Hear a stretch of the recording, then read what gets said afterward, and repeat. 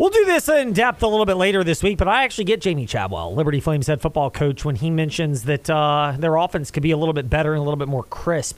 They jumped out to a 14-0 lead. The defense was in such good shape they could afford to be a little bit creative on that side, and special teams was fantastic for Liberty as well. There are a lot of areas they've shored up, but it's kind of scary when you really think about it, how much better this team can be offensively. And we've kind of said it before. I mean, Caden Salter has clearly taken the quarterback mantle the way that you would want, and it's clearly his job. He's not in any danger of losing it, obviously. But, I've been at the 2 home game victories. I've seen the other 2 as well. And the short to intermediate passing game is the hardest part to master. That's still an area of growth, and certainly making sure you don't have as many mistakes as have popped up at times. And that's kind of the scary thing, really, for everybody else, is that there is so much room to grow, and yet Liberty, they've actually demolished in their last 10 quarters their opponents. They had the big second half against New Mexico State in Game 2, 9 minutes and change on that opening drive of the third quarter. And then it was never really close at Buffalo or at FIU, and Liberty easily getting themselves to a 4-0 start and, kind of proving me wrong. I think they might have hit a bit of a lull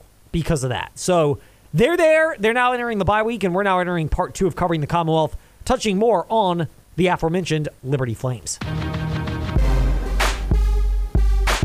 Yep, we're copying this idea. Covering the Commonwealth, a look at the locally interesting teams and stories from the experts who cover them. Let's start with Now To, the Liberty Flames. John Manson from aseaofred.com with us here in the fast lane. You did the same thing I did. I did. You called him. I didn't call him. I just flat out introduced Chad Hasson incorrectly. The brothers, not brothers. Well, and the funny thing is Hasson can be Hater Hasson on social media. Is that what awaits me when we get done with this, Chad? Oh, man, come on, Ed. We've talked about this.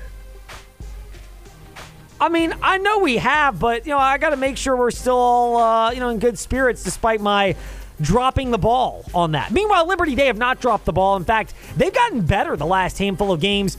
How impressed are you that this is a team that still has room to grow, and yet they've absolutely annihilated Buffalo and Florida International in their last 2 games, both of them dominant road victories?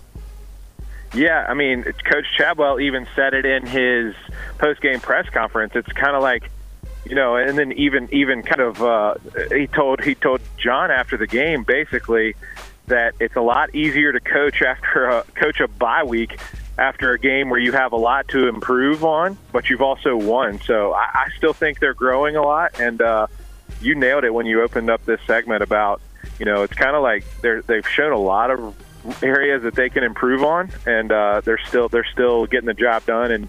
And not only are they 4-0, they're 4-0 against the spread, Ed, which, good teams win, great teams cover, and this Liberty team is starting to get that vibe that they're a great team. Don't remind me on that part. We had our votes of confidence Friday, and when we keep receipts, as Coach Prime likes to say. Yes, we got receipts, and we'll do that a little bit later. I got receipts. Yes, we'll keep receipts. It wasn't good. It was over from the get-go, though. The way they strangled the life out of FIU. You were there on the sideline. It was a late-arriving crowd. By the time the crowd got situated, how much of the buzz already gone down from this because Liberty was up 14-0? Yeah, I mean, they had homecoming going on, and they were trying to keep the buzz going on. But, it was very apparent that it was the lines of scrimmage. And, we got Kendi Charles came back, was only expected to play 10 to 15 plays, got back, was feeling good, had conversations mid-game with his coaches about, hey, I'm feeling fine. I'm ready to go. He ended up playing a lot more plays than that, and you could just tell it wasn't just the return of Kendi, although he was a huge presence. I mean, that entire defensive line just dominated, and then the offensive line just gave Caden all the time he could want. Liberty's second in the country right now in, I believe, 297 rush yards per game. It was the offensive and defensive lines that really just, because FIU, they had some speed. They have some playmakers. Quarterback's a really good player. But when you can't win the battle in the trenches. So to answer your question, it was kind of like it wasn't a flashy jump out to the start. It was just kind of just win the battle up front. And so it kind of lulled people to sleep with how boring it got with just dominating the lines of scrimmage. It did, and it's amazing because it was 38-6, and the fourth quarter felt like it went by in a flash in terms of real time just because Florida International could not move the ball. Chad Hasson from AseaofRed.com is with us here in the Fast Lane. He was down in Miami and enjoyed the football game before the nightlife of South Beach took over his priority list. Kennedy Charles, the impact he's had. This is a defense, and I've been critical at times. They've been inconsistent. They've looked like they've needed a spark. How much does the rest of the defense feed off of Kennedy Charles, as that seemed to have been evident by how that whole unit played on Saturday? Yeah, not only is he like one of the best players, a star player, a potential NFL guy, he also is a captain, and the players look up to him. He's been around. He knows what it's like to play a winning football at Liberty. So I think especially with the you got two defensive ends that are true freshmen. You've got several transfers in. Kendi might be the lone guy on there that has been at Liberty his whole career and didn't transfer in or is not a true freshman. So I think more than just his play, he's a captain and people look up to him. So when he's out there celebrating, and you know what? It doesn't feel good whenever one of your leaders is kind of down and out or banged up. So just seeing him back out there probably gave them a real rush of confidence to say, hey, we got Kendi back. So, but you know what? The whole defensive line played great. Like I said earlier, I mean, T.J. Bush was, in his fourth college game. He's a true freshman. So really, he's kind of taken strides. Dixon has played well. Jay Hardy is another guy at defensive tackle who is a transfer from Auburn, expected to do big things. And, I think he's really just kind of come into his role here. So it was kind of a huge effort, I would say, more than his play on the field. Getting Kendi back as a leader and just the guys seeing him back out there probably had more of an impact. Indeed.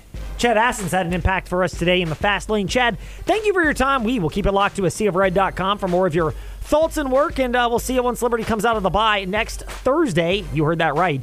Next Thursday as they get back into CUSA play. Hey, thanks, Ed.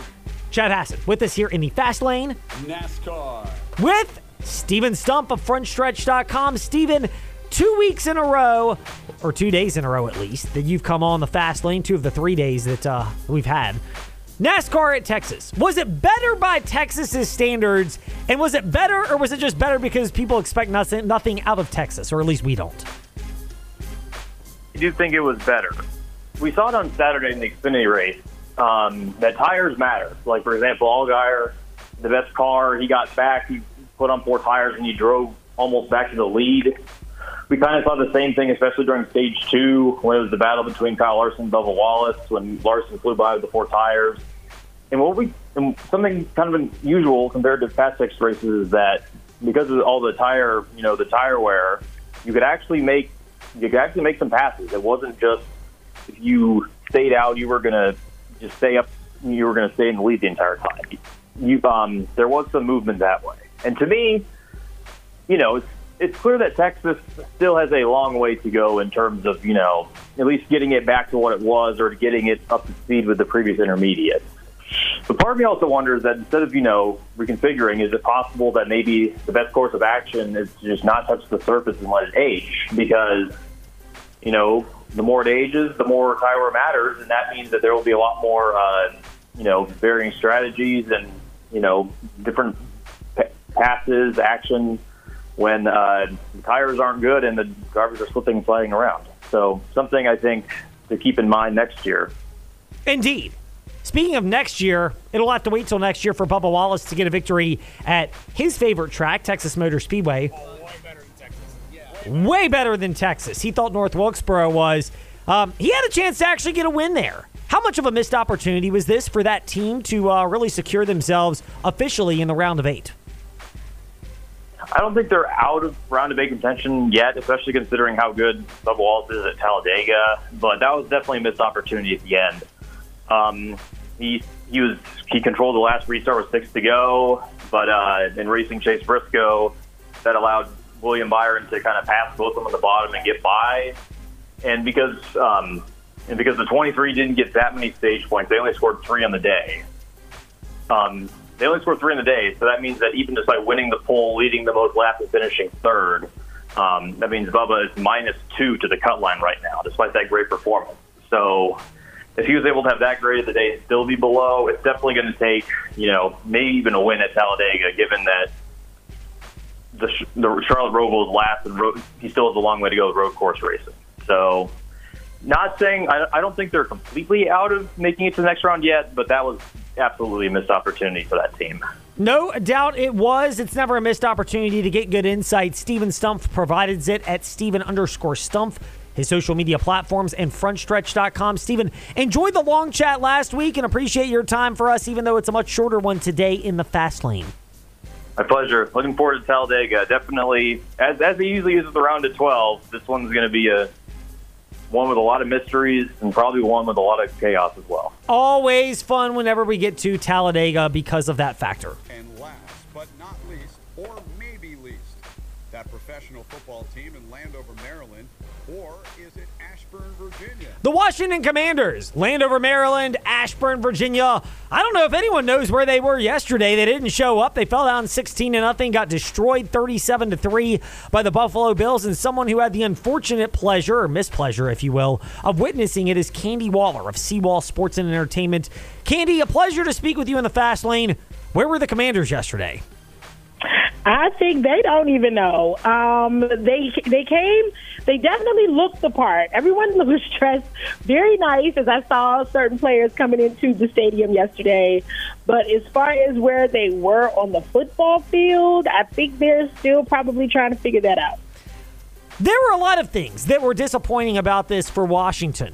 How much of it was poorly timed turnovers by Sam Howell and his regression to being essentially a rookie quarterback? He was backup last year, but this is his first year of action.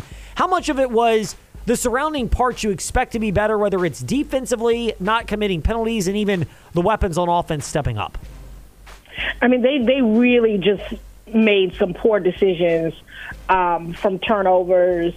You know, Sam Howell has been sacked 19 times in 3 weeks. And, you know, in terms of directly yesterday, some of those unfortunate sacks were definitely on him, but it seemed that the offensive line was just caving in on a very good Bills defense and overall Bills team. There were some missed opportunities. Antonio Gibson had a fumble. There were a couple of drops as well on offense. They just could not get out of that rut. I mean, we've seen the Commanders have slow starts in week 1 and week 2, but against a very good Bills team, comeback heroics just were not going to work this week. 4 interceptions for Sam Howell. You mentioned yet another fumble for Antonio Gibson.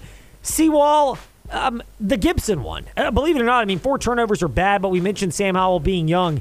How much does that just cripple a team when a guy who has a reputation for turning the ball over has lost playing time for that, does it again, and does it send a message to the team of what's this guy doing out there on the field? I mean, it possibly could. I mean, Antonio Gibson a couple years back had issues with fumbles, right? And then he seemed to recover, seemed to be doing well. And in a year that was almost poised and primed for him to have great success in this offense, we see him commit 2 fumbles at critical moments in 3 weeks. So it doesn't look good considering he is a very reliable, was hoping to be a reliable and asset of this offense. There wasn't much positive to take away at all for the Washington Commanders. Outgained, out time of possession by the Buffalo Bills. We invented that phrase because Seawall deserves that type of creativity. And, of course, they committed double the turnovers that Buffalo did. Seawall, we hope you're able to flush that from your memory bank, and the Commanders fans certainly hope their team can do it as well. Absolutely. I mean, this was not the week that you want to – I mean, did I have this as a win for the Commanders? No, I did not. But I absolutely did not expect for them to lose and beat themselves in so many areas on yesterday. Definitely not what you want to see going into a hostile environment in Philly next week. Yep, Philadelphia hosting Washington next Sunday night. Seawall, generous enough to join us today in the Fast Lane. Seawall, thank you for your time. We'll join up with you next week and see how the rest of the week goes for the Commanders. All righty, I'll talk to you guys again then. Candy Waller, Seawall Sports and Entertainment with us in the Fast Lane. Speaking of Philadelphia, by the way, Monday Night Football, less than an hour away on W226BG Timberlake, WVGM AM Lynchburg, WMNA, Gretna, Danville, Southside, as well as Philly at Tampa Bay, followed by the Rams at the Bengals. In the meantime, we're back tomorrow afternoon, 5 to 6 p.m. Some of your feedback on the NFL. Plus, pop culture icon. Everyone else is talking about it, so we'll do the same thing. And No one. Trey Lyle and I Sorry, will weigh in. That's okay. We'll get to Zach Elba in a moment. He I can wait pulled on the him in trigger just a too moment. quick. You know, there are plenty of references we can go with that. In the meantime, thank you for joining us. W226 BG Timberlake, WVGM AM Lynchburg, WMNA, Gretna, Danville, Southside, and the CBS Sports Radio Lynchburg app. We are back tomorrow 5 to 6. Yes, Trey, now it's time for you to go live.